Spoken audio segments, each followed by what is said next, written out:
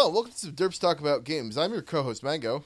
And I am your co-host, Buddy. And today we're going to talk a little bit about Solo, a Star Wars story. But before we do that, Buddy, why don't you show the folks at home what it is we do on this podcast? Well, it's pretty simple. On this podcast, we talk about games, but we also talk about Star Wars. And we've talked about Star Wars in A lot. bunch of different ways. We've talked about it in the context of video games, tabletops, and then obviously all of the Star Wars movies that have come out since Disney bought Lucasfilm. And I guess Solo came out, and I was getting married last week, so we couldn't record last week. But now if you want to hear us talk about Solo, I guess that's what we're doing today. Yeah. In just a minute, we will get to spoilers. We will put a big old spoiler warning in front of it. But, initial impressions, spoiler-free impressions. Buddy, why don't you go first? I fucking hate this movie, dude. I hate this movie. I hate this movie, dude.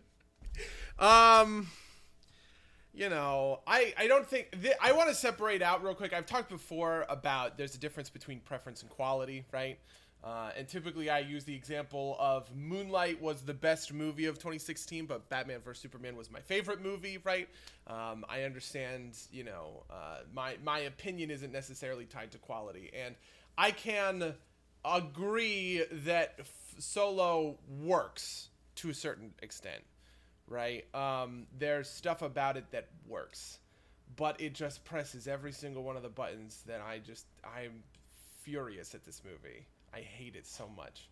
I think it's just the worst possible direction. It's a mediocre execution of Star Wars in the most wrong-headed direction that Star Wars should be taking. I think is my biggest. That's my like spoiler-free take. I don't recommend this movie. Might be the first time I've ever not recommended a movie on the. Well, I didn't recommend Ghost in the Shell either. I just really hate this movie, Mango. Yeah, in contrast, I really like this movie. I think this movie might be my favorite of the 4 modern Star Wars movies. Yeah, I mean, we'll get there. I don't think this movie is without its flaws. I think it has problems. As we will discuss in a moment, we have talked before we've recorded, and we have some fundamental disagreement, I think, on some of the facts of the movie. Yeah, you and I definitely misalign on how certain things. Yeah, on the implications of certain things, and with that caveat, I will say that if I was in the position where I felt how you felt, I probably would like this film a lot less. But we will get to that. But I would recommend this film. I think even if this isn't the best modern Star Wars film, it is the most Star Wars of the 4 Star Wars modern films. In which, I mean, it kind of echoes kind of that classic Star Wars feel the most. More than maybe even the prequels do. And whether or not that's a good thing, I think is debatable. I'm not sure. I'm not totally sold on the prequels thing, but it feels more like it belongs alongside the original trilogy than a lot of the Star Wars films do. See, I also think that you and I disagree on the fundamentals of the original trilogy, because I think that this movie is actually fairly far from the original trilogy and the prequels in a lot of ways. And in fact, I mean, I kind of almost wish it was farther. Everything that I have read about the Phil Lord and Chris Miller version of the film seems to kind of confirm this. But they were going for something that was very different for kind of like a Star Wars movie. And I think I would have liked that a lot more. I don't know. Yeah. Well, we'll get into that we'll just put the spoiler marker here. Spoilers for Han Solo, A Star Wars Story, also any other Star Wars film that has ever come out, in case you haven't seen those. Spoilers. If you want to go see the movie without being spoiled, go watch it now. All right. Why don't you elaborate a little bit on what you hated so much about this film?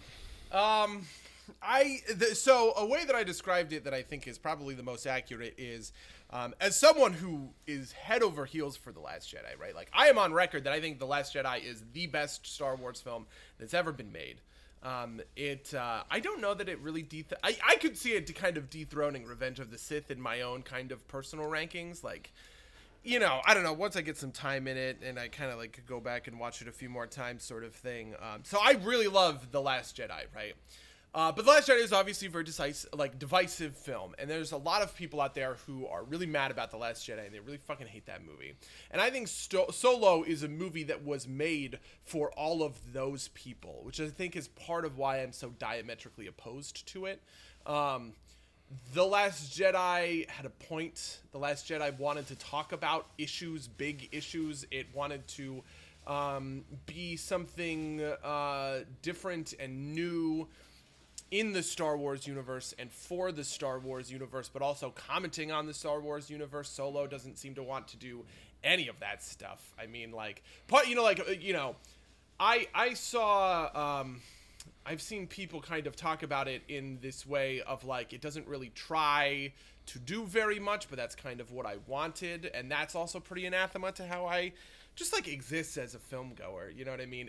A movie that doesn't try is the worst movie that could possibly be made, and this movie does not try very hard. I hate that it is this origin story for every fucking like tiny little minute piece. That I also have described this movie as a like you said, fucking.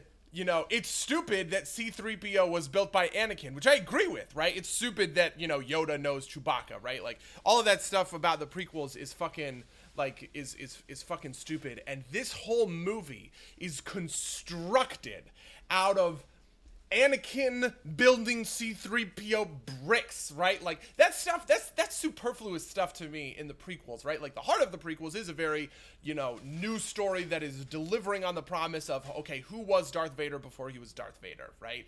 This movie ends with, like, an emotional climax about Han shooting first, as though I guess Ron Howard or Kathleen Kennedy is like rolling up to George Lucas's house and taking a dump on the steps. Like, I don't even know what to say. Like, I don't know. This movie is contrary to my very being. And I cannot abide. I just can't let it go. This hatred. You know what hatred leads to, buddy. I do! Because George Lucas told me in the prequels! But that's another George thing, Lucas told you in the original trilogy, fight me. I mean, he told us in both. Who cares? Whatever. Anyway, so I'm going to point out that I have... the point I was making about when I said that Anakin built C-3PO is stupid was like that you could apply those criticisms that you were leveling at Solo to the prequels, and you are a well-known fan of the prequels, and that was my point there. I have less of a problem with those things as well. Yeah, the difference to me is that they are much more thoroughly integrated into the narrative. You know what I mean? Like, it is core to the narrative that Han shoots first. Do you know what I mean? Like that that is the climax of the character. But I felt that like there were distinct differences between callbacks and origin points. And I thought that there was a pretty decent balance there. I don't think that they were excessive. I was surprised. I was expecting it to be a lot worse than it was. And I thought that the origin points were relatively well handled. And the callbacks, while some of them were a little cheesy, didn't bother me because they were ultimately more callbacks than origin story. I think I can point to an example because you've brought this up, but the thermal detonator gag. I hate that so much, dude. See, first of all, I didn't think it had the same impact that you thought it did. Your view, if I'm to summarize, is that this invalidates Leia using the thermal detonator because it's ultimately sourced from Han. So I didn't view it that way. I didn't think there's necessarily an origin story there. Leia actually uses a thermal detonator. I saw it more as like a callback gag, and that is all it was. Especially because it's not a thermal detonator, it's a fucking rock. I thought it was a joke. I thought it was an Ed joke, but I thought it was a joke. And that didn't bother me because it was a callback rather than an origin point, at least in my mind. These are some of the things that I think that we disagree on in terms of like the materiality of the material nature of the Yeah.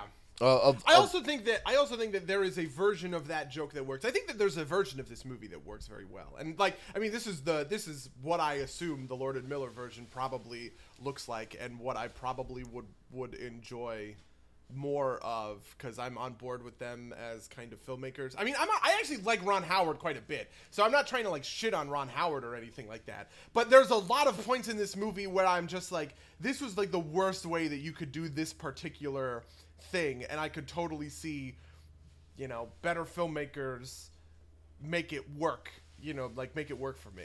So my obviously we don't know what that film would have looked like. My fear with that, and the reason why I my guess would be that I like this version better, is that I saw the edges of some kind of like non-Star Wars feeling stuff, like jokes in particular. Like there's half a dick joke about Lando's dick somewhere in there. And I was like, that feels like a thing that would be a Lord and Miller thing from what I understand of them. And that stuff I don't like. I absolutely hated the answering machine gag in The Last Jedi. I don't like that kind of thing in my Star Wars films, right? I want my Star Wars films to be kind of Star Wars films at their core. I think there's room to experiment, obviously, with Rogue One. But and as much as this movie is a spin-off series, it feels like it's more tied to the main series because it is the origin story of Han Solo. And that kind of stuff bothers me, and maybe this is a thing where like I just want it to feel like the space 80s.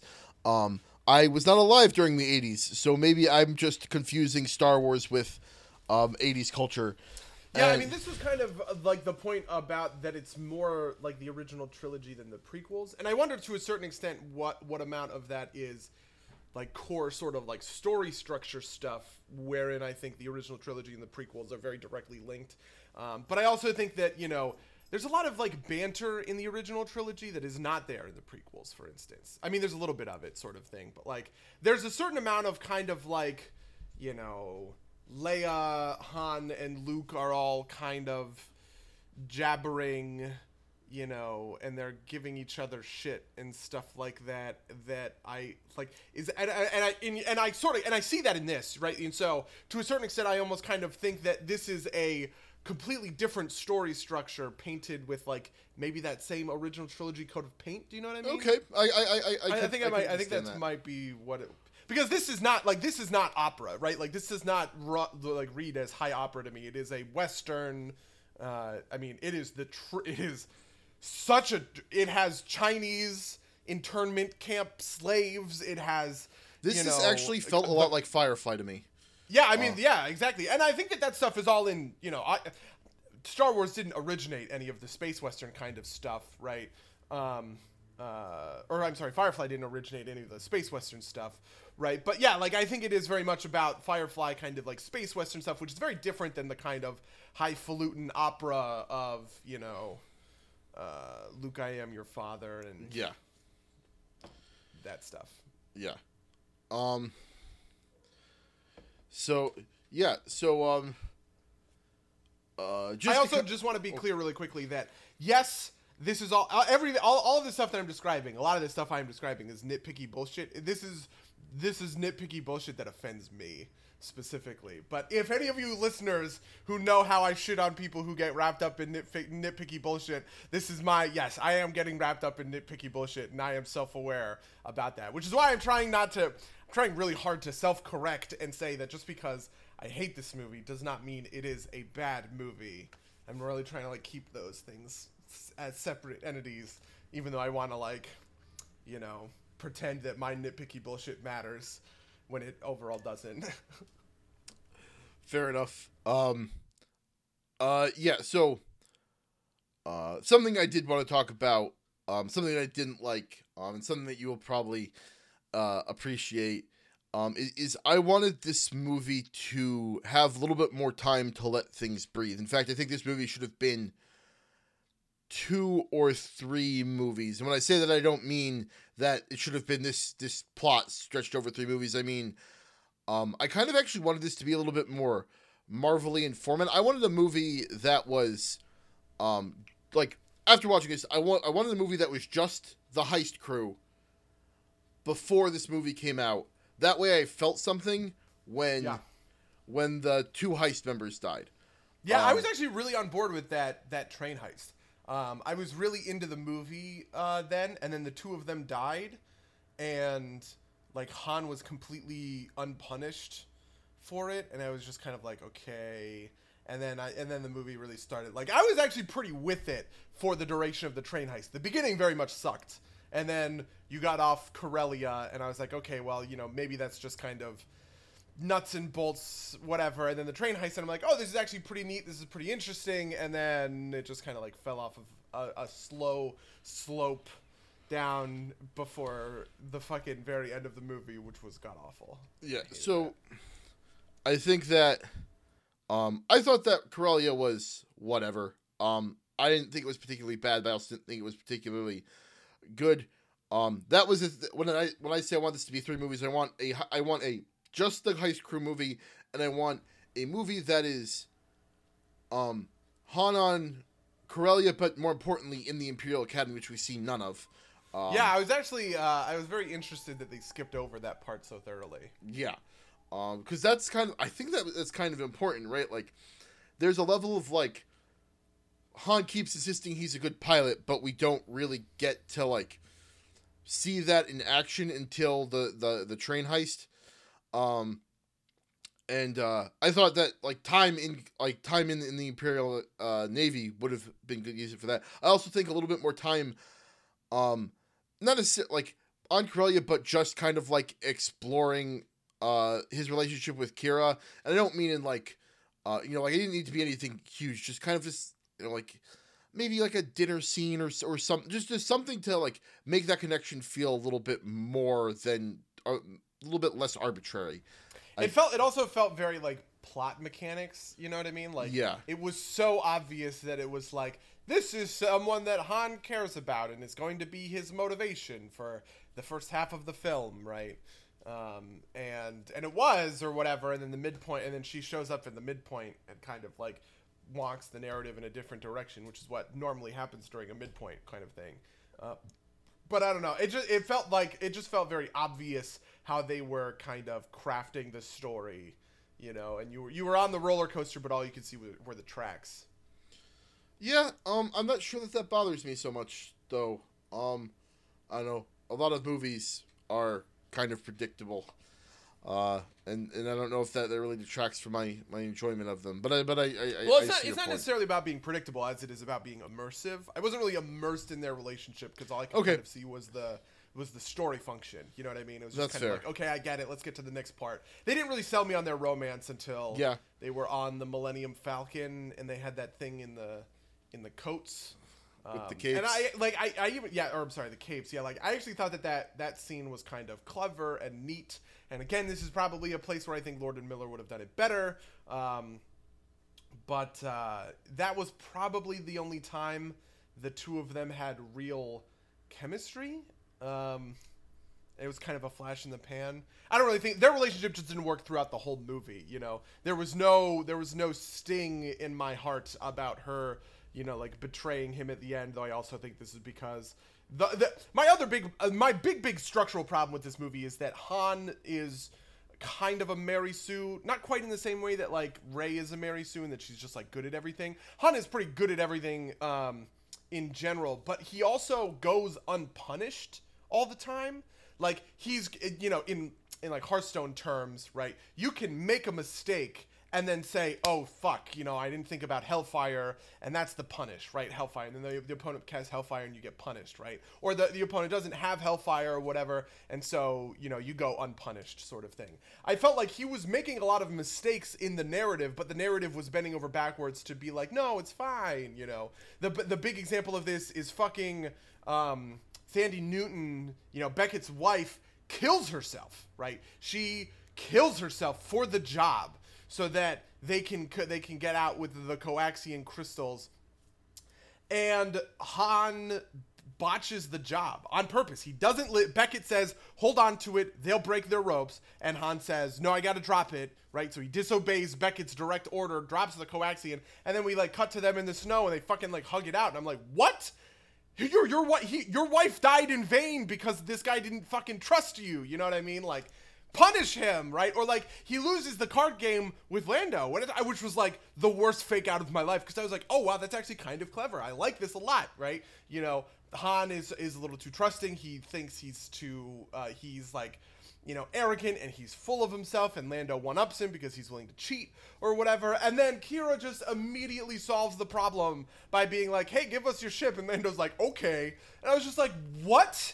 You know what I mean? There's no there are no consequences for any of Han's bad decisions, which kind of remove them as bad decisions. Do you know what I mean? I see what you mean. I think that, I don't know. I'm torn because I think that the dropping the coaxium is supposed to be the right decision, right? I don't think he was supposed to not drop the coaxium, right? And I get your point. And I think the Lando example is actually really very true. And I agree with you there. And this is what I mean when I think the movie should have had a little bit more time to breathe. If there were it felt like there couldn't be consequences for Han because there was enough time for there to be consequences, then for those consequences to be fixed so that they could move on to the next thing. Very similarly related to this, the deaths of the important characters are kind of lame. Beckett's girlfriend, wife, common law wife, whatever she is. That's okay, but Forearms dude gets shot in the shoulder. And then L3 just kind of out of nowhere gets shot and he's dead, and that's all. There's no fanfare, there's no drama to it. I also I don't know. I didn't like L3. What did you think of L3? Rachel really liked L3. I thought L3 was I guess I thought L3 was fine. I don't know. I didn't. They're the guys on Red Letter Media were mad about the kind of social justice droid or whatever. And I guess I get that or whatever, but I don't think they were mad about it. I think right. I mean, they were drawing that parallel sort of thing, which was not something. I mean, it really does beg the fucking question, right? With droids that are simultaneously treated as people and as property, I kind of just felt like that was, so I didn't like her not because of her message, I just found the character annoying. Internet can't decide whether or not she's supposed to be a social justice droid or played straight or a mockery of them. There's an Arnita Sarkeesian tweet that claims that she's a mockery of social justice. Is she? Yeah. Oh boy. And the Red Letter Media people brought that up too, right? They no one can really tell if they're playing it straight or not. Which that's a whole other discussion. I don't think most people. I mean, this is also kind of like the Holdo thing. People are really mad about Holdo in The Last Jedi, and it's bad. Holdo is fucking feminists bad, bad feminists or something, and all this stuff. And I don't know, I have a tough time getting into it from that kind of perspective. I thought in a way I thought she was supposed to kind of be annoying and insufferable, but okay, so this is again something that I am sure Lord and Miller would have been much better at, because they do it in the 21 and 22 Jump Street movies, where fucking Jonah Hill's character is tries really hard to be inclusive, but he ends up kind of being kind of racist about it. and it's played for a joke, but it's like funny because it's kind of like true to form. In a way, I kind of thought it was that same thing. It was just like, oh, I get it. It's always begged the question of these Star Wars movies, and the droid is kind of a little insufferable about it, a little obnoxious about it, but that's the joke, whatever. Yeah. I don't know, I think just kind of on the broader topic of L3 and Holdo in these situations, I think that the characters may or may not be like just poorly done, and that gets attributed to their kind of like social justice-y aspects. But I think those things are completely separated, right? Like, I think Holdo not telling Poe the plan is completely fucking stupid. Right. But that's like regardless of. Yeah, but that's not because she's a woman, right? Like that's like. Right. Yeah. Like that's just like a bad. And I think it's kind of unfortunate that some of these kind of like meta message things get conflated with like just character like bad writing. Yeah. I think, and I also think that social justice is just like itself. I mean, I think of myself like. I'm sure many people on the internet who listen to this podcast would label me like a social justice warrior or whatever. But I also think that it's a lot of people kind of projecting in certain ways, right? If you are someone who feels kind of judged by social justice Twitter, for instance, right? And then you sort of see that rhetoric get mirrored in...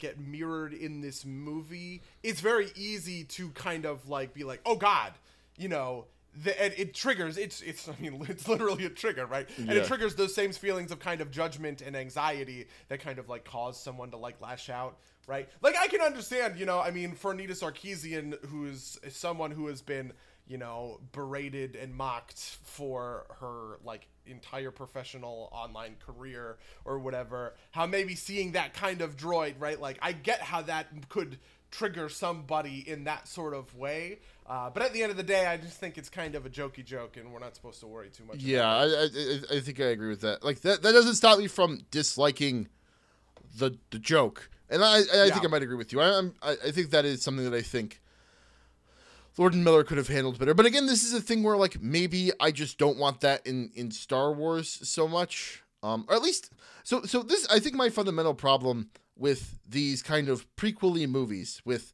this movie, with what might be the Obi-Wan movie, with the Boba Fett movie, is they are too close to the main line for me to want them to be kind of bold and new like Rogue One kind of is. And I think that's... Which, by the way, is funny because of how direct a prequel Rogue One is to the events of the original Star Wars. No, you're absolutely right. Because the thing that bothers me so much about this movie is really the ending, right? And you and I kind of disagree about the interpretation of this. But I hated when What's-Her-Face takes the mask off and she's like, we're the downtrodden who have been preyed on by the syndicates and the Empire, and we're trying to fight back, and we need that coaxium to fight back, right? And then Han is like, okay, cool, well, I'll give them the fucking coaxium. And then at the very end of the movie, she takes the coaxium and she's like, this is gonna, this is the first... like breath of the Rebel Alliance, and then she like looks at the camera or whatever, and then she says, Han, do you want to join the Rebel Alliance? And he goes, no, and she goes, well, maybe one day you will. And I was just like, oh my fucking God, holy shit, did they really just like turn it into that Han like secretly created the Rebel Alliance? You don't think that that's the case, right? No, I think so. Maybe this is because I'm just a little bit too much of a Star Wars nerd with like expanded universe stuff, but I took this as supposed to be like the Rebel Alliance is a Rebel Alliance, right? It's made up of a bunch of disparate pockets.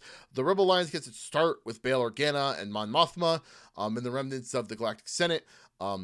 Like if this woman was Mon Mothma, I would have totally been with you.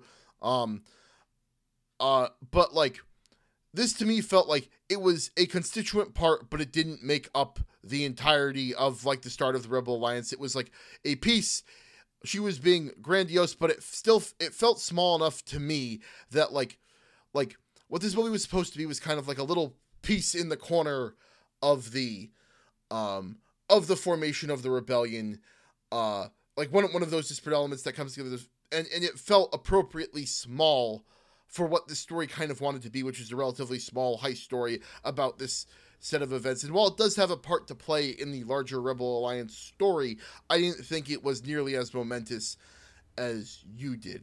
Yeah, I mean, I think so I agree with you, right? That like when I think about it in the terms of kind of the, the expanded universe or whatever, that makes sense. But the movie felt like it was I felt like the movie was telling me it was this important, right?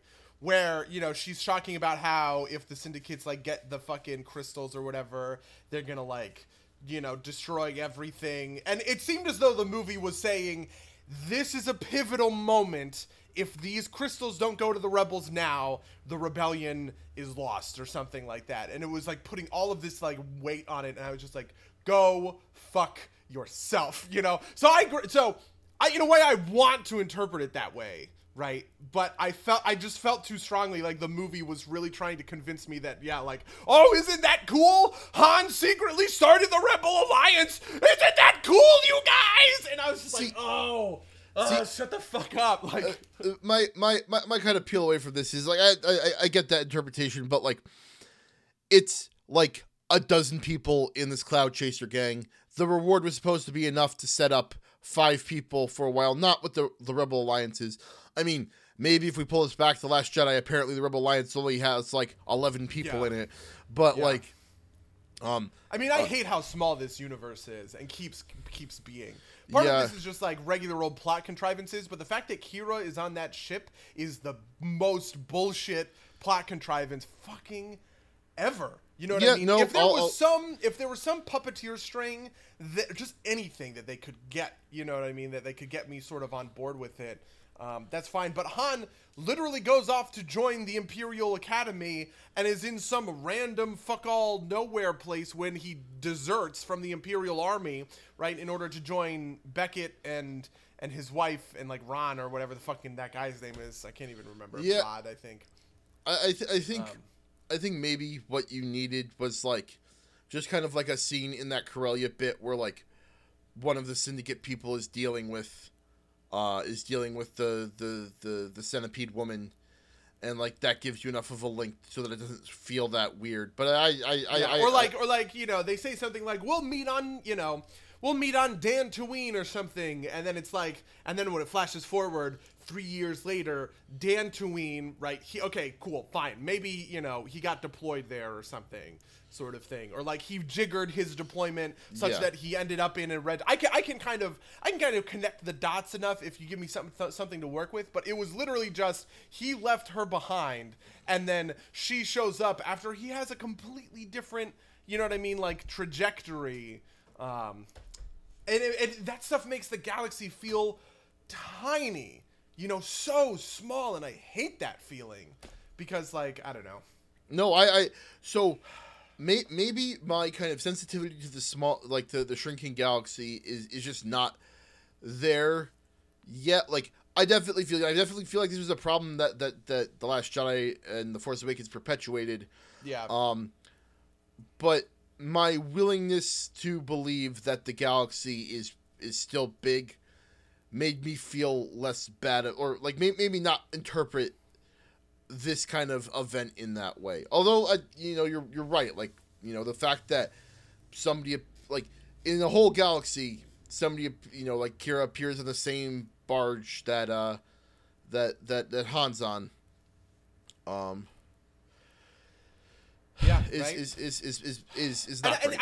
And I don't mind it in The Last Jedi as much because The Last Jedi kind of does give me the breadcrumb a little bit, where they talk about how they have, they have allies out there, right? But they're just not, they're too afraid to kind of like rally. And so I can kind of see, and that to me, like, okay, right?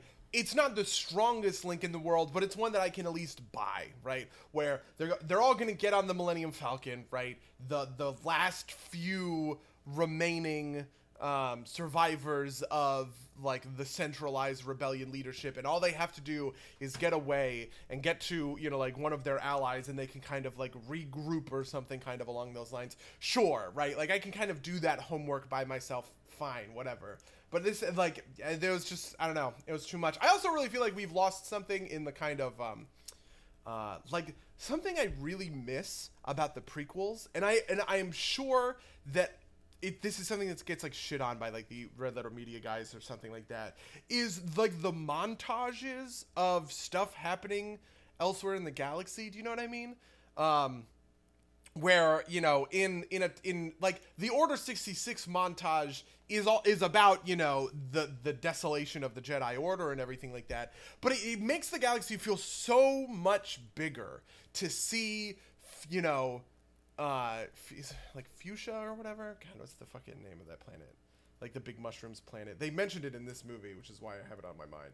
Well, whatever, you know, like they have all these different planets, right? And you just spend, you know, 3 or 4 seconds and you see Ki-Adi-Mundi or you see Plo Koon, and there's, you know, and those are expanded universe people, but you've seen them on the Jedi Council, right? And that stuff makes the universe feel very big, right? Even things like, you know, I felt kind of that way when they said that Beckett killed Aurra Sing, right? Like I thought that was neat. Like that's that's like inside baseball enough, I guess, that like that felt like a good kind of like call. Yeah. Like I said, I actually kind of want even they could do it now. I want like a Beckett and Company like heist movie that's just them. And then Lord and Nora can go do whatever they fucking want with that. Even when Darth Maul, I mean, I think the Darth Maul thing was also awful. Even when Darth Maul said, "I'll meet you on Dathomir," you know, like that's cool, right? Like, yeah, she's gonna be a Dathomir witch or something. Yeah, and the witches of Dathomir are a real thing. It's the source of his like, I think his tattoos are like a Dathomir. I know he's like a Zabrak or something like that.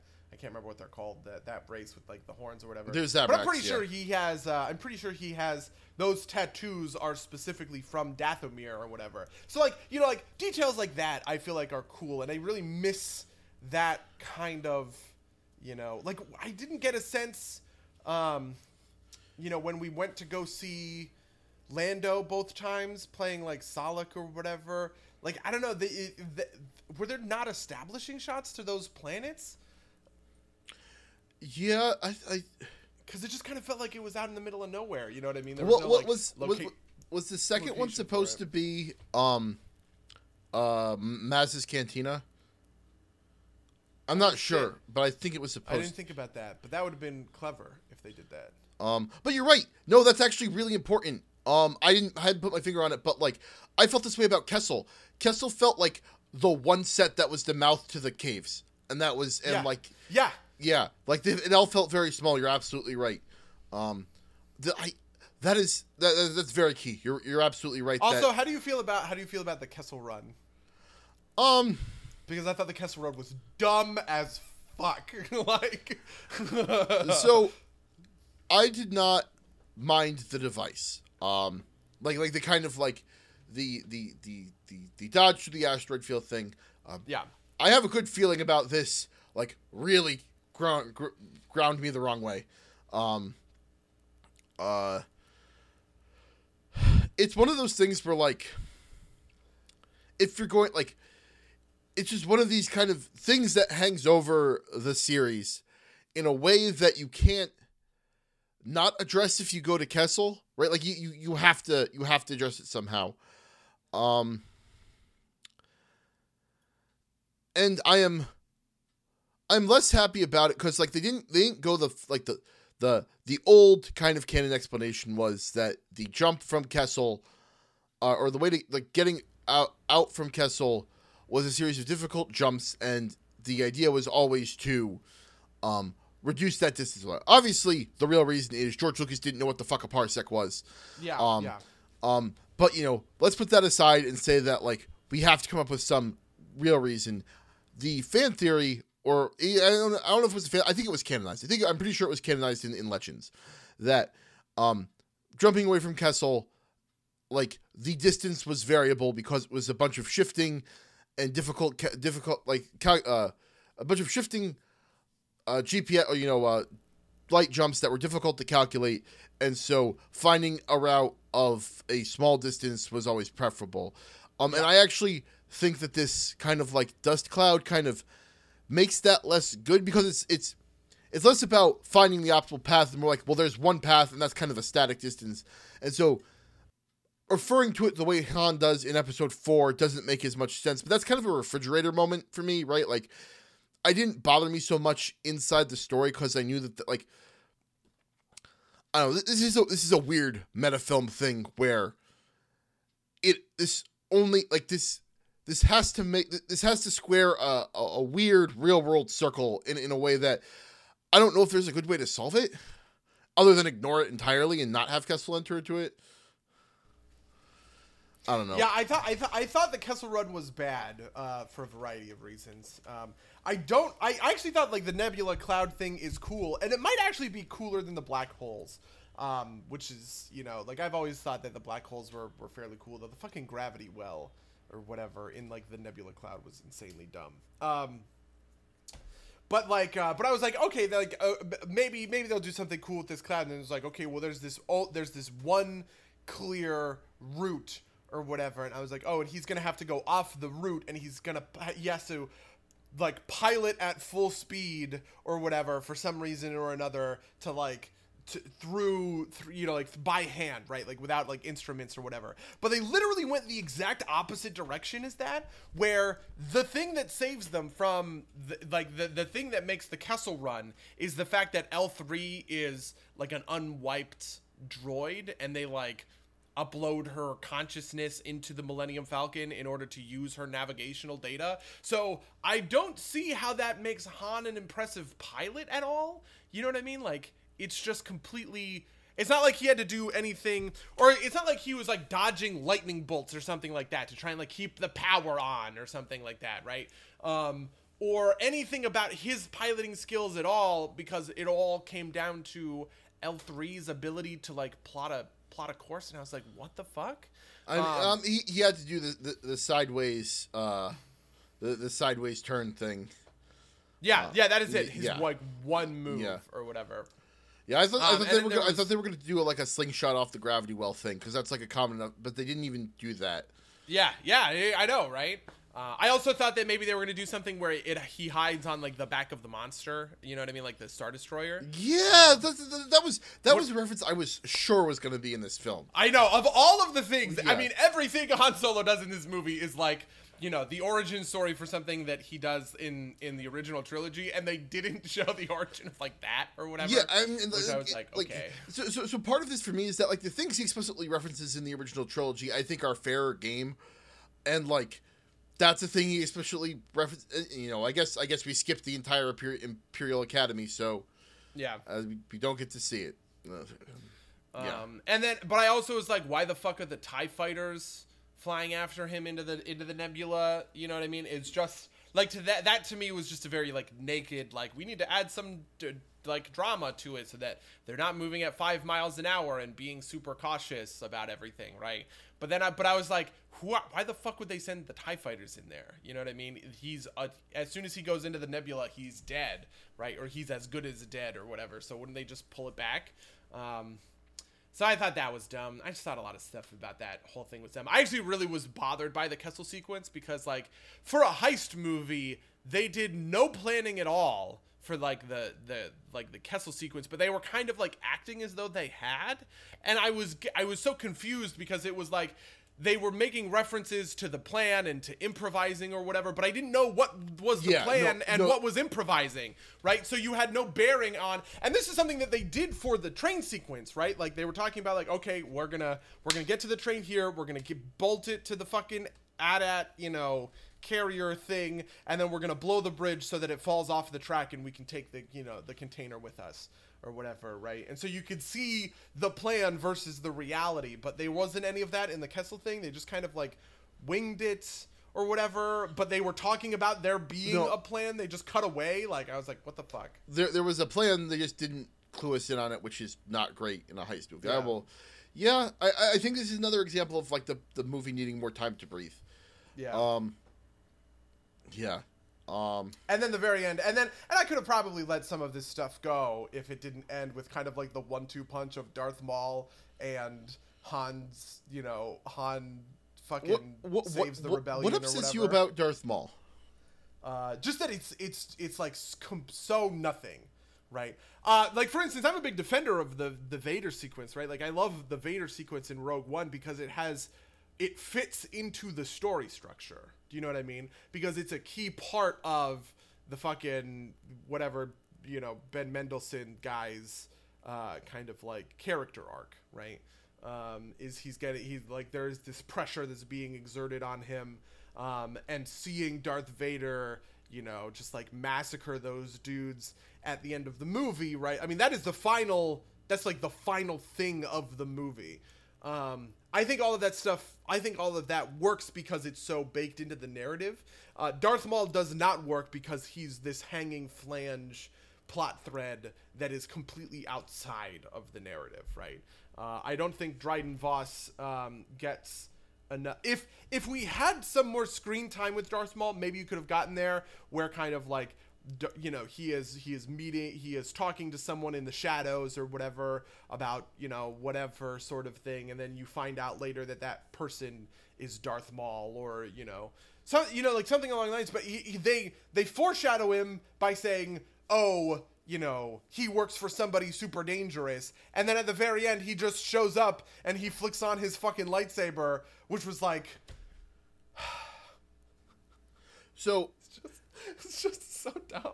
So here's the thing. Here's where I'm going to disagree with you. I think he was supposed to be more like Nick Fury at the end of the original Iron Man, because Darth Maul is a character that is present in I believe it's the Rebels series. Wow.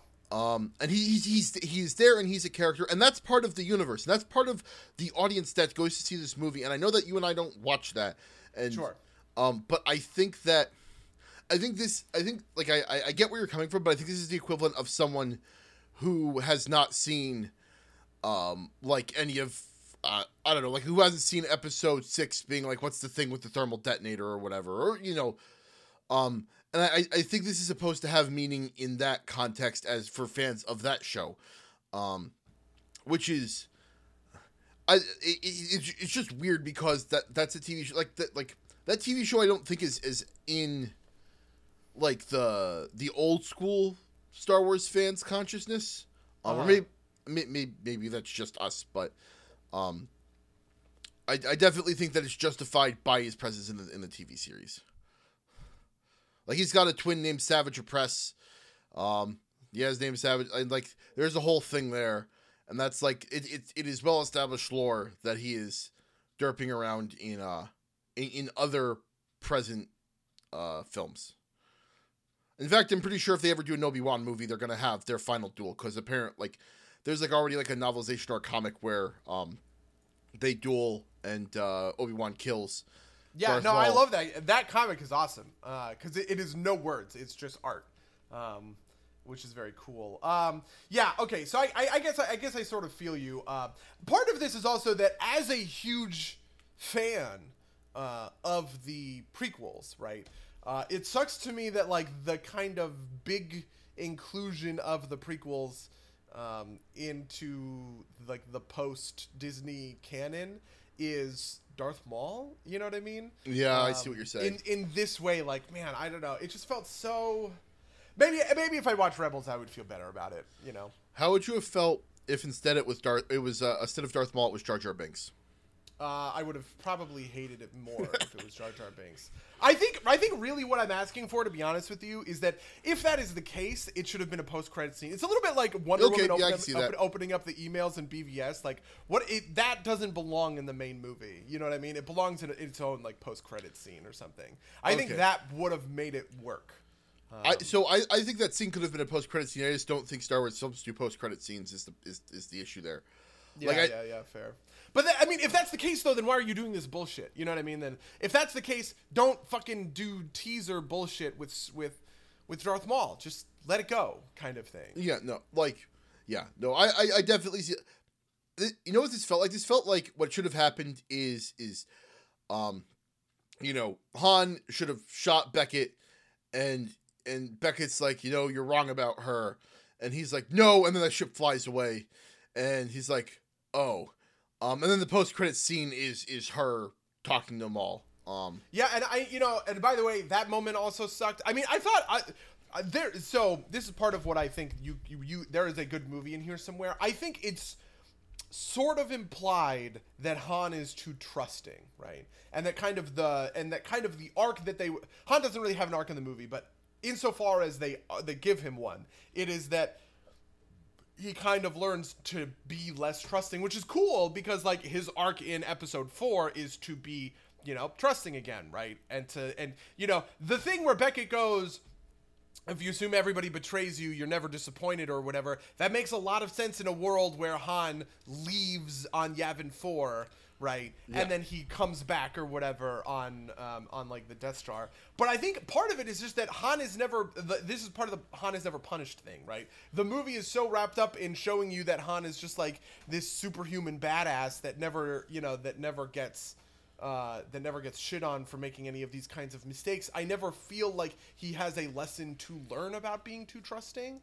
You know what I mean? But that's what Kira Flying Away is, right? Like he, of all the people, Han, like he slowly learns over the course of the film to not trust people, right? Like, and he learns to not trust Beckett, right? But like the final thread of that is snapped when the person he thinks he can trust, like his Kira, like the person that he knows beyond a shadow of doubt he can always trust, breaks his trust and snaps. And that's like, I think. Yeah, I see. I get that is what is supposed to happen. I just don't think it's there.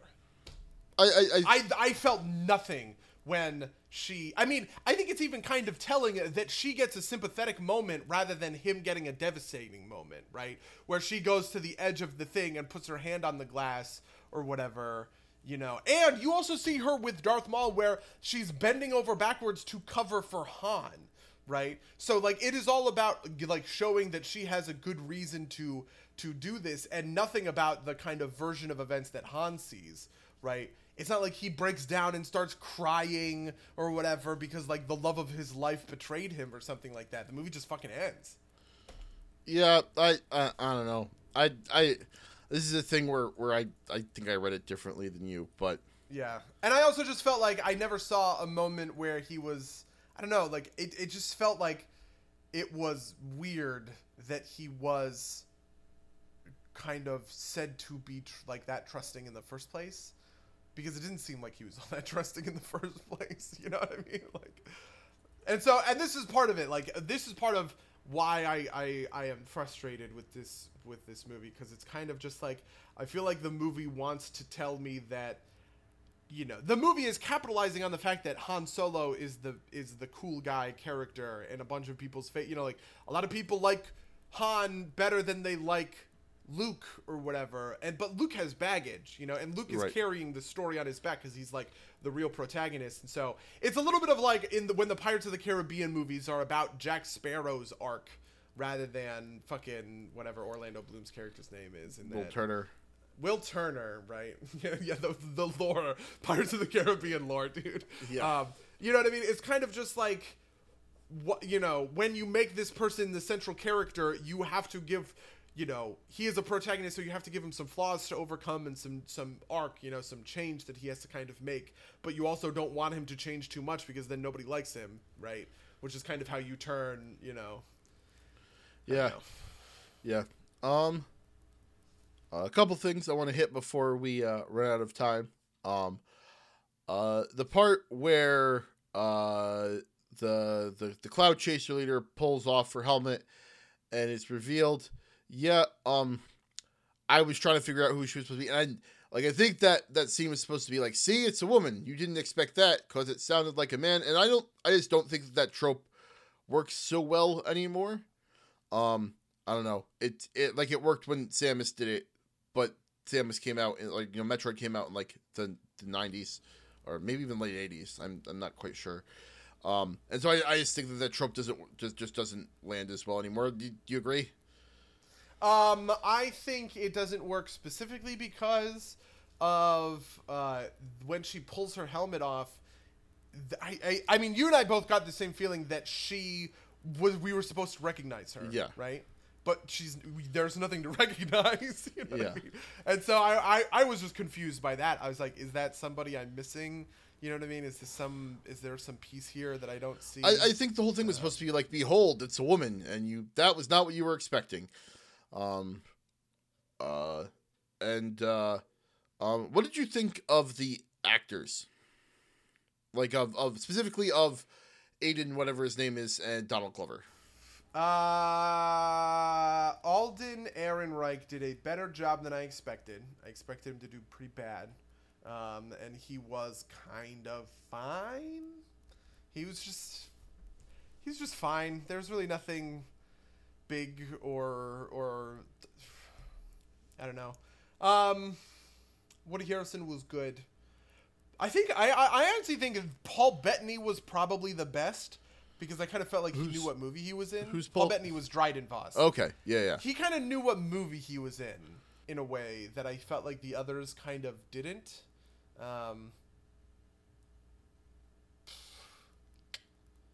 So yeah, I mean Lando, Donald Glover was fine. He did about a lot of these people were just kind of like fine, not good, not bad, just whatever. See, I think I was not like Alden. I thought was like but Donald Glover I think did in the same way that Paul Bettany knew what movie he was in. I think Donald Glover knew who he was supposed to be, which was just kind of like young Billy D. Williams, and I think he nailed that, and I really appreciated that. Like he felt like what I would have expected Billy D. Williams to have done with it if you could have gone back in time and thrown him in there, or if you could have DH'd Billy D. Williams and thrown him in there, which felt good. Okay, you know what, I'm kind of on board with that. I think he did better.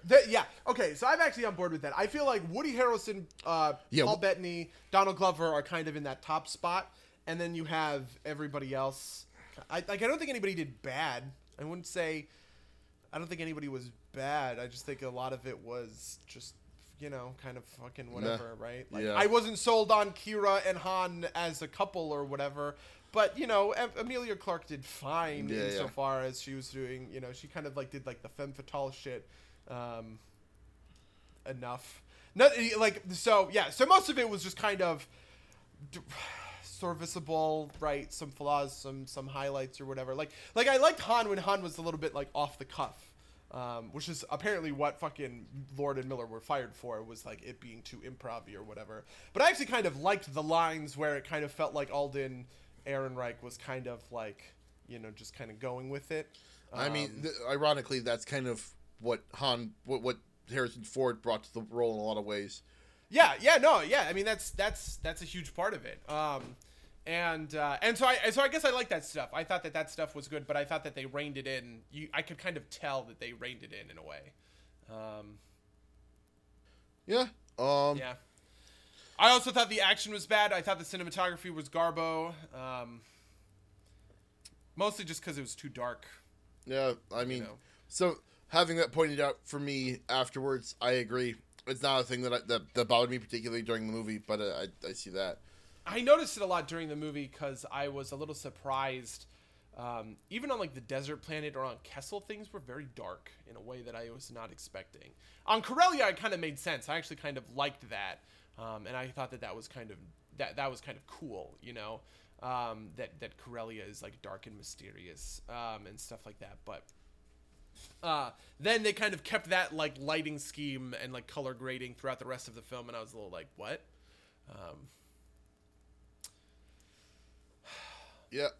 But yeah. So something I don't know if I attribute this to acting or not, but Chewbacca felt right, which it's like it might seem kind of minor, but I think it was a thing they could have easily screwed up.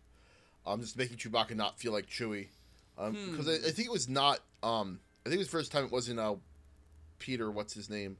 No, I think he was also in The Last Jedi. This guy. Oh, okay. I don't think Peter Mayhew was in it in The Last Jedi. Yeah, Chewie's fine. Yeah, I mean, it's a thing that I think is easy to screw up, and you would have noticed it was screwed up, and they did it right. Yeah. Once it's like accounting at a job, right? Like no one notices unless you screw up tremendously. Yeah. And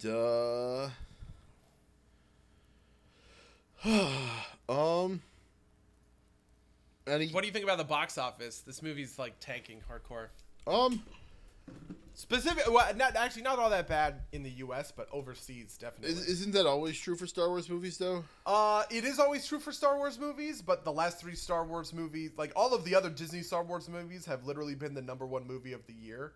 The Force Awakens, Rogue One, and Last Jedi were all the #1 movies of 2015, 2016, and 2017.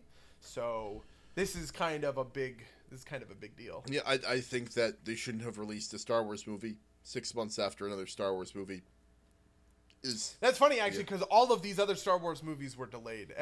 Star Wars traditionally comes out in May. Yeah, no, I know this. It doesn't come out during December. Something I was super surprised about is this came out on the anniversary of Episode 4. They made no big deal about it, but it was the same day, May 25th of 1979, I think, 78 maybe.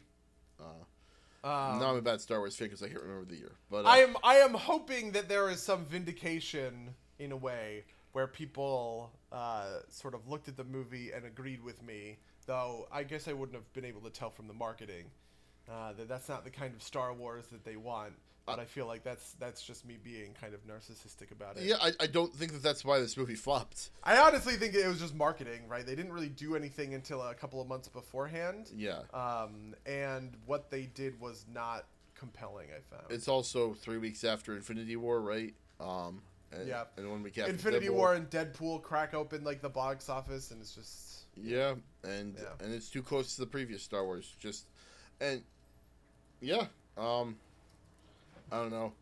It's also not like a mainline Star Wars. Yeah. All right. Well, who knows? I will say one other thing I liked about this movie that I wanted to mention was this movie and the Hobbit movies are probably are movies that make me feel like I am playing a D&D campaign, where it is kind of like a rollicking adventure like I would have in, where it's just the bunch of us and we're playing D&D or we're playing Starfinder or something like that, where it kind of has that sort of like, I don't know. There's something about it. There's like this sweet essence to it that really draws me. Draws me in. And I kind of am sad that I don't like this movie that much because I really like the Hobbit movies, even though those are bad. Because of this sort of thing. Do you know what I mean? Yeah, I see what you're saying. It just feels like I'm watching a bunch of friends play D&D together. And that's compelling. And I got that same feeling from this. I just hated it. Yeah, no, it's kind of funny. The podcast I've mentioned before, Campaign, the guy who plays like the Han Solo character, who's very much like a very exaggerated Han Solo type character, his tweet on this movie was basically like, the character that he plays would have done everything the same way as Han did. And that's a Fantasy Flight Star Wars game. So, no, I definitely agree with you on that point. But yeah, I think that's. Do you have anything else you want to say about Solo? No. Solo is Solo. All right. Well, in that case, how was your week? I guess we should start off with the first half of this dragon fight that we did for Hell's Rebels. Yeah, you guys went down to Pezek and you found the fucking Citadel Enferak and there was the dragon in there, and we did the first half of the dragon fight. Yeah. Where I pulled the caster uses greater invisibility and then creates a major image of himself to come out of invisibility to bait like your guys' moves, which worked out better than I expected. Yeah, it's kind of funny because you mentioned that you're so glad that you got like Charles to burn a spell on it, right? Like that was like, I was talking to Charles about it and I was like, oh yeah, but he was like, I fooled him, and I was like, I got like 7 more of those where that came from. So he. Yeah, I mean, it's not about Charles. It's just that I fooled someone with that trick. Right. Like that's like a cool, tricky trick to do. Sure. And I'm glad that somebody fell into it. Sure, but I don't know. At least my kind of. It's not about Charles, but like you hope the party expends some valuable resource on it, and it feels like, at least to Charles, it felt like he didn't expend that much on it. Fair enough. But yeah, I don't know if there's a lot to say about it. Yeah, I mean, this is one of the only fights I feel like this is a fight where I specifically kind of You literally stopped us. You literally stopped Charles from like doing weird RP to be like, go fight the dragon, please. yeah, I mean, I wanted to give it some texture, obviously, Right. but we spent well, we started a little bit late. We probably could have like started earlier than I did. I just kind of like didn't do it. Well, part of it, I don't know. Part of it is their time zone constraints, right? With our East Coast player that has to go to bed at 2 a.m. his time. So yeah, because I knew that this was kind of like two phases where you guys fight the animated armors while he's invisible and shooting spells at you, right? And then the armors go down, and so he comes down, and then it's a typical dragon, or well, not a typical dragon because he's still a high-level spellcaster, but he is at least in dragon form, and there's no like invisibility bullshit or whatever. Yeah, but I tried to, I don't know. This was that was Hell's Rebels this week. yeah, not a lot there. Not that that's a bad thing. It's just kind of very straightforward session. What have you been playing, watching, reading? What I finished? Okay, I finished, Transparent, which was the final season is about Israel and Palestine. Oh. That sounds... Or not the final season. I guess the most recent season, because I think there is a season 5 coming or something like that. Yeah, because the series has a very Jewish undertone, and is a lot about like Jewish culture and stuff like that, which is kind of like neat or whatever. I mean, I still hate everybody involved, and they're all awful, fucking terrible people and shit. But at least this one kind of had like it was kind of neat seeing like the Israel-Palestine kind of question. Through the eyes of a family of, Jewish people, right? And there's one of the characters like kind of falls in with like a hardcore like Free Palestine left wing kind of group or whatever, but then there's like another character who's kind of having a crisis of masculinity, and so he goes to Israel, and he's like hanging out with this like Israeli like security guy and kind of like rediscovering his own like manhood and confidence or whatever. And I was kind of like, I don't really know how you do both I don't know how you both sides Israel in a show like this without just like immediately setting fire to everything. But I feel like that was a pretty okay job. I don't know. So yeah, so I finished Transparent. I watched all of Arrested Development, the new season of Arrested Development, which is pretty funny. But it was also like short, which sucked. Are you a big Arrested Development fan? I was a pretty huge Arrested Development fan. I actually like I like season 4 more than most people do. I think Arrested Development, like the problem with Arrested Development in like the reboot is everybody's kind of famous now, and they all have like these other projects, and so it's all about kind of like reining people in from their other projects to kind of come back to the stable, which is tough because like Jason Bateman is like a legitimate movie star, and he's like in these big comedy movies or whatever. Will Arnett has like the Ozarks is pretty well received, right? Yeah, Ozark was really good. I mean, it's kind of like a trashier Breaking Bad, which is typically what happens with these Netflix shows is they make a movie but trashier. So for instance, the Marco Polo show is Game of Thrones but trashy. You know what I mean? And Ozark is basically Breaking Bad but trashy. Fair enough. Yeah, no, I remember when it first got canceled, it was like, oh, this is the greatest show, and I took it out of the library. And I watched it. I was like, I don't get what the big deal is. And really? You wow, really? Yeah, like I thought it was all right, but I didn't understand why everybody was like, it's just the greatest thing ever. Those first 2 seasons were really special, I thought. Maybe I need to go back and watch it. Maybe my sense of humor has refined since then. I mean, it sits kind of in that level with like Community and stuff like that for me of these, it doesn't quite have the same heart as as like Parks and Rec or The Office. and even Community to a certain extent. Like Arrested Development is kind of a little caustic just because like it kind of hates its characters in a way. But it's a mean comedy, like an Always Sunny or Seinfeld. Yeah. Well, I mean, and this is why that Michael Bluth is the central character, and this is part of what fucks up about season 4. Michael Bluth being the central character kind of means that you have like an empathetic entry point where he is a good person, but everyone around him are bad people, but they're funny. You know what I mean? The father or the son? The father and the son, but I mean even George Michael, right? And then in season 4, because they split the family up. And they do kind of episode by episode where it follows an individual character. Michael's episodes are kind of sad and pathetic, and turning Michael from kind of like the straight-laced, straightforward, straight man that that is funniest, or that is not funny rather, and that like you can kind of empathize with to just like another butt of the joke. Kind of sucks.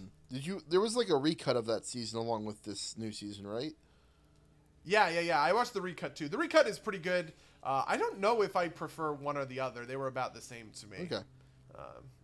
Is the popular sentiment that one is better than the other? A lot of people have told me that the recut is better. Okay. That they watched the recut, but I have a feeling that really what it is disappointment in the season 4 kind of like manifesting or whatever. You see this all the time with other shows that have like kind of famously bad seasons, right? Like the season where Dan Harmon wasn't on Community. Also season 4. Yeah, it was also season 4. A lot of people, what will end up happening is they watch it and then there's kind of this outside factor that's like, well, it wasn't as good, you know what I mean? And therefore it's bad, right? But then they rewatch it and they're like, wow, this really wasn't as bad as I thought. I was just kind of like, kind of sort of overcompensating. So I kind of think that that's what happened. Controversial opinion. I think season 6 of Community is worse than season 4. Ooh. The Yahoo Screen series season. Yeah. I remember liking the Yahoo Screen No, I series. thought it was all right, but I didn't have the hate for season 4. Yeah. I definitely don't have the hate for season 4, especially finding out why he got fired. Have you seen any of this stuff? No, it was like I know he had like a Me Too moment, but was it that? Yeah, it was that. It was so Megan Gans, who was one of the big writers on Community. She wrote a lot of like the big famous episodes and jokes, like the one where Troy is crying in the bathroom. Like butterfly in the sky, right? Like she wrote that. Like she wrote a lot of the different like biggest episodes. It was kind of like a fan favorite writer on the series. Together with like Chris McKenna, who is, whatever.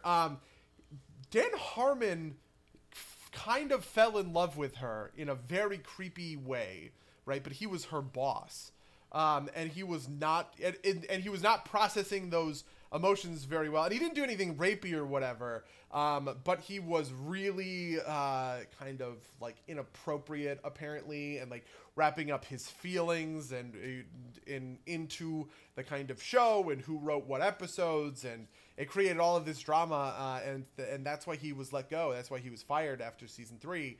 And then Megan Gans left the show, and so he came back for season 5. Okay.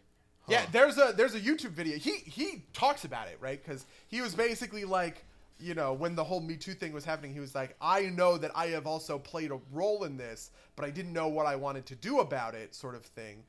Because he has ostensibly atoned. He's also like an alcoholic and stuff like that, and so like that kind of plays into it or whatever. But he basically asked her on Twitter or something like that, and she was like, the best thing you can do is just tell people what fucking happened.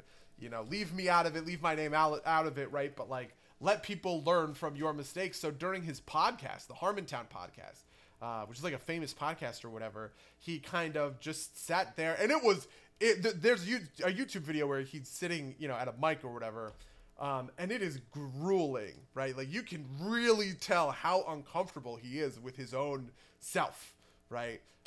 As he's kind of talking about it. And I don't know, apparently this is kind of what played into his sort of championing for women writers coming into Rick and Morty for season 3. So I guess that's good. I don't have very nice things to say about him. I don't have very nice things to say about his studio, Starburns, given that I know people who work in the in the animation industry and have worked at Starburns, but that's happened, right? Yeah, no, that's a thing. It's I don't know. It's a weird thing because there are several notable cases of people being very, very vocally pro woman because they are atoning for something either hidden or revealed. I don't know. It's. Oh yeah, we've talked about this before. I don't know if we talked about it on air, but like. Fair enough. Yeah. But yeah. It's just interesting, but identity politics aside, I guess. Yeah, did you? Yeah. So did you play any video games? What did I play? I played. Oh, I did the Mage Tower on a bunch of things. I completed the Mage Tower on Outlaw Rogue, Elemental Shaman, and Feral Druid. And dude, let me tell you, I know you want those fucking fencing rapiers or whatever, and I wish you the best of luck. I wish you God fucking speed. Oh no, because that one is hard. Oh no, that one is a lot harder than I thought it was. I one-shot it on my Elemental Shaman, and I two-shot it with the Feral Druid, but I did it like maybe more than 10 times on Outlaw Rogue before I got it, because you're rolling, you have to constantly be rolling for the right procs. Okay. Which is really frustrating. That sounds bad. Oh boy.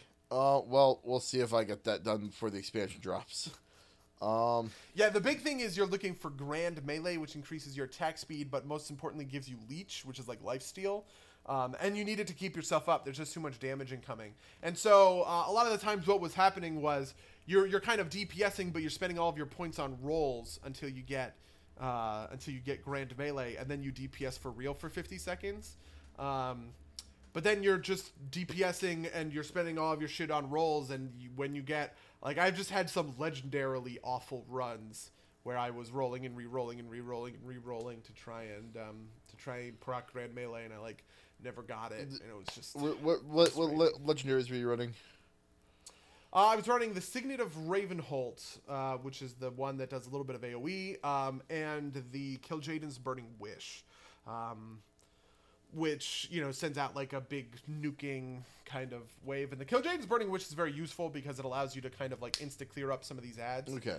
I'd also recommend, that is the only challenge that takes place on the Broken Isles. So you can actually use stuff that you can only use on the Broken Isles on it, which is something that helped me beat it, is I use the Falcosaur Omelet food, which gives you a haste buff for like a minute when you kill stuff, and you're killing a bunch of ads and whatever during that fight. And then I also used like an Argus bandage or whatever, that just like does a slow procking, every couple of seconds you heal for like 100k or something like that, which isn't enough to like keep you up, regardless of damage or whatever, but it was helpful. Okay. Yeah, that's good to know. Yeah, interesting. I'll have to try that at some point. Yeah. Yeah. Did you ever get around to watching Perfect Blue? No, I didn't. So I don't have anything to say about that. Okay. Unfortunately. My side of things, I played a bunch of Warframe. I'm enjoying that game. Nice. I played some Battlefield 1 over the weekend, which is not a thing I expected to do. Like I have I bought like 6 months of EA Origin Access just because it looked like a neat deal, and so I'm on the tail end of that. So I installed Battlefield 1, played some of that. It's all right. What else did I play? I played Bloodstained: Curse of the Moon. The kind of retro Bloodstained game they put out in before the real Bloodstained game. That's neat. It's a very cool old school thing that's happening. And what else did I want to talk about? I wanted to recommend a YouTube series called Lateral. If you know who Tom Scott is, he's a YouTuber that does educational videos. And he has a game show on YouTube. He's a British dude. But it's a game show. There's 2 episodes out now. Where it's 2 teams of YouTubers, and they give them some lateral thinking questions. It's like a 20-minute format, and it's a lot of fun. I'd highly recommend it. This latest episode that came out today had 2 like train YouTubers versus 2 Minecraft YouTubers, which is kind of a train wreck, no pun intended.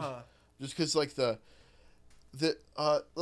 me see if you know this. Do you know? So like the final the way it works is you build up points of the first 2 rounds. And the final round is a countdown timer, and whoever had more points gets more time on their timer, and it switches back and forth.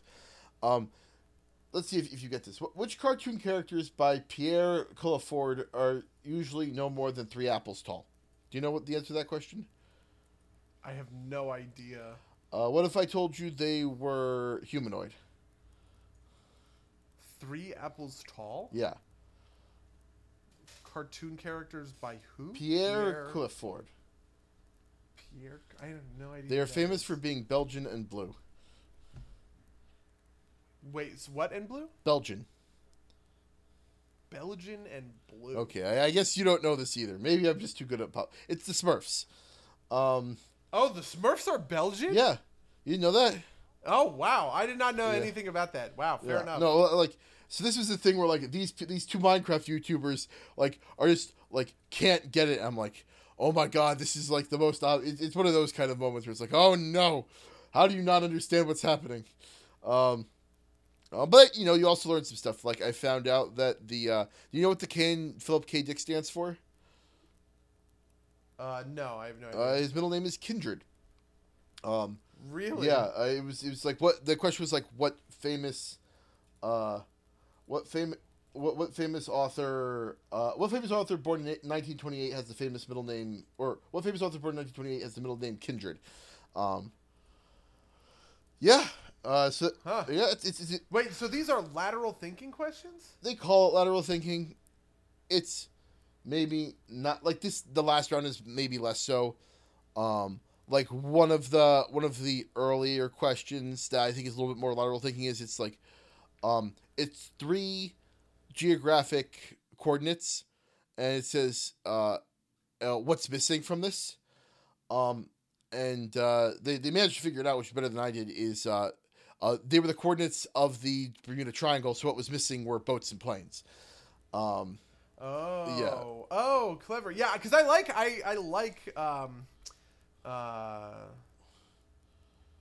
lateral thinking questions. Yeah. We used to, when I was in high school, we had like a book of them or something like that. Yeah.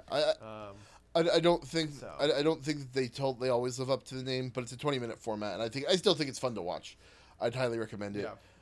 And then something else that I want to recommend, and that I also want to spin off into a mini discussion.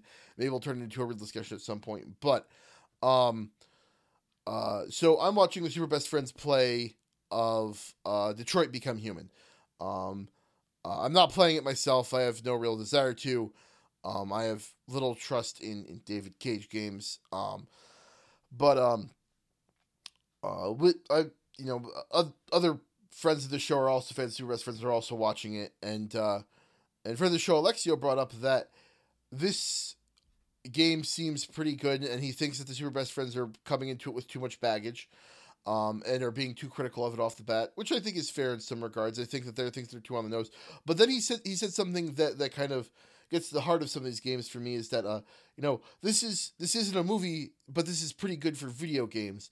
And kind of my fundamental thing about this is also my problem with Gone Home, is that I think we're too easy on, like, we give too much leniency to video game plots, essentially, to be mediocre and give them a claim for it.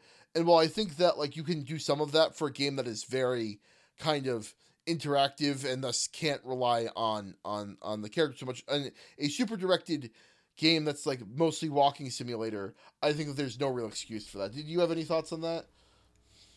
I have seen a lot of people shit on David Cage. To be honest with you, I've never played a David Cage game, but I think that he falls prey to the same sorts of thing, the same sorts of thinking that kind of fall prey to, I mean, this is also kind of like the BVS sort of thing. Like, for instance, I saw a guy, like a video game guy that I follow on Twitter, who was basically talking about how failure scales with ambition, right? And if you try really hard and fail, that's worse than not trying really hard. And he's specifically justifying why Batman vs Superman is worse than something like Fantastic Four, right? Or something like, I don't know, like there's other famously bad video game, or like the Nick Cage Ghost Rider or something like that.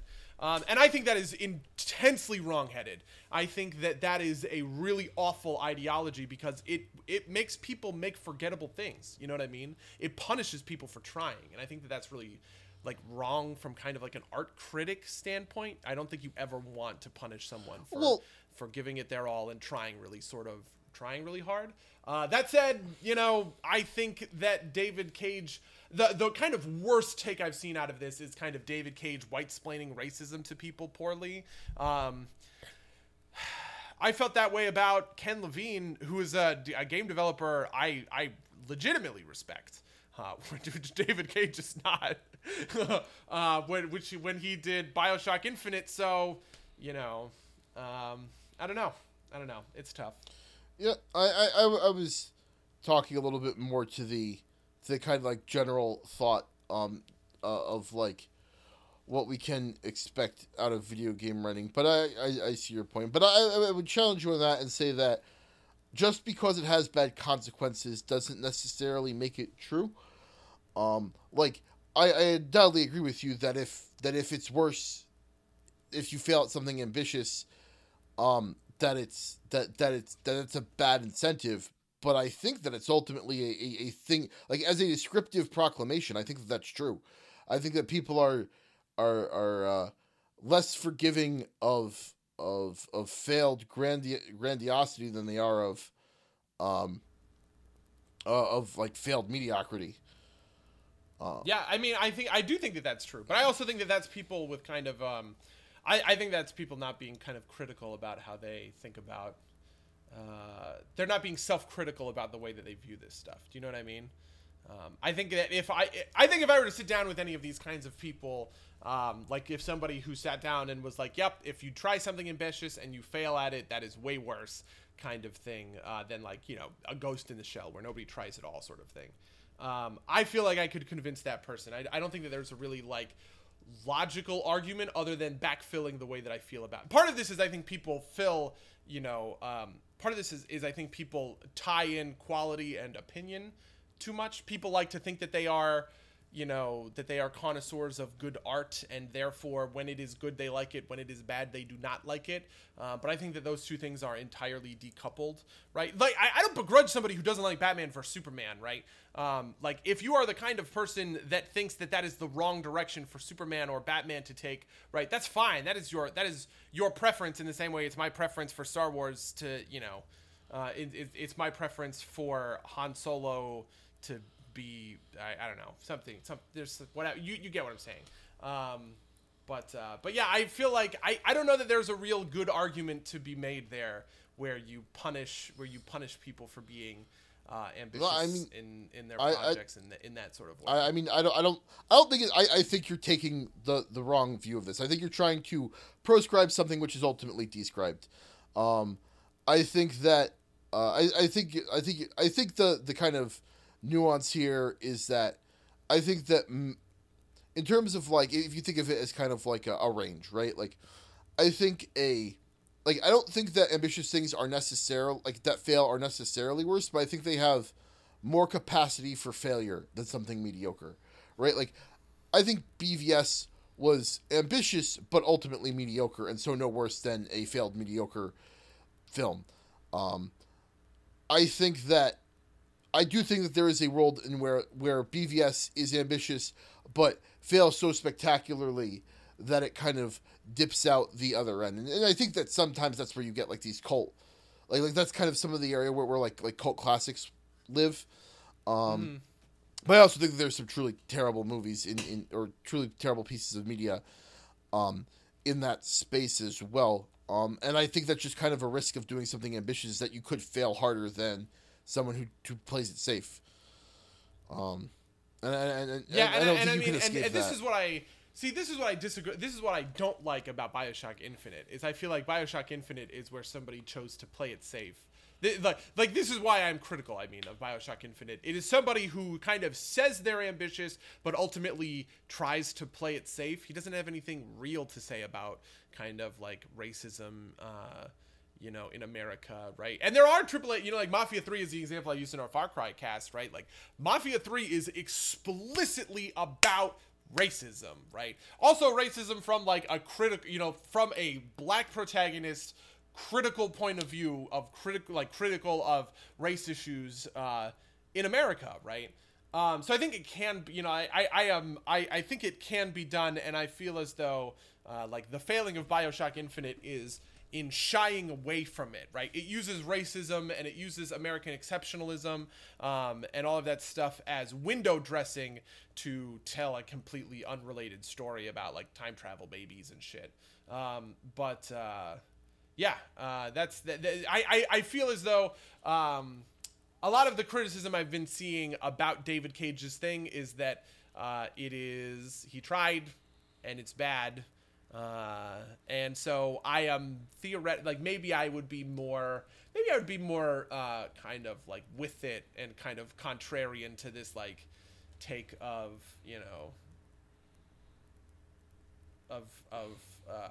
Beyond Detroit, Beyond Human. What is it? No. Detroit Beyond Human. What is it even called? I don't even know. It's Detroit. So his previous game was Beyond Two Souls. This one is Detroit Become Human. Oh right. Yeah. You are not. I mean, I'm just not a David Cage person. So the super best friends who are like, I want to say like noted David Cage haters have been making this mistake continuously for the past month in the lead up to this game. So you're in good company. That series is funny. If any of you out there want to watch it, I also kind of I have not kind of jumped ahead of it. David Cage, at least from his older games, has a problem in kind of like outside of like we talked about how like Holdo and L3 might have their problems outside of their politics. David Cage's previous games have had plot problems that are not related to their political message. I kind of expect that to happen here. We'll see if it does or not. But my gut is that might be what's happening here, is people are confusing David Cage not being particularly good at writing an ending to his stories, with him being bad at like race messaging or something. Yeah. I mean, I have specifically heard the kind of like the white splaining thing. I mean, but it's not about racism, buddy. It's about androids. Yeah. If you're unfamiliar, this is like a David Cage quote. Oh my god. Oh god, no. David Cage, why do you do this to me? I don't know.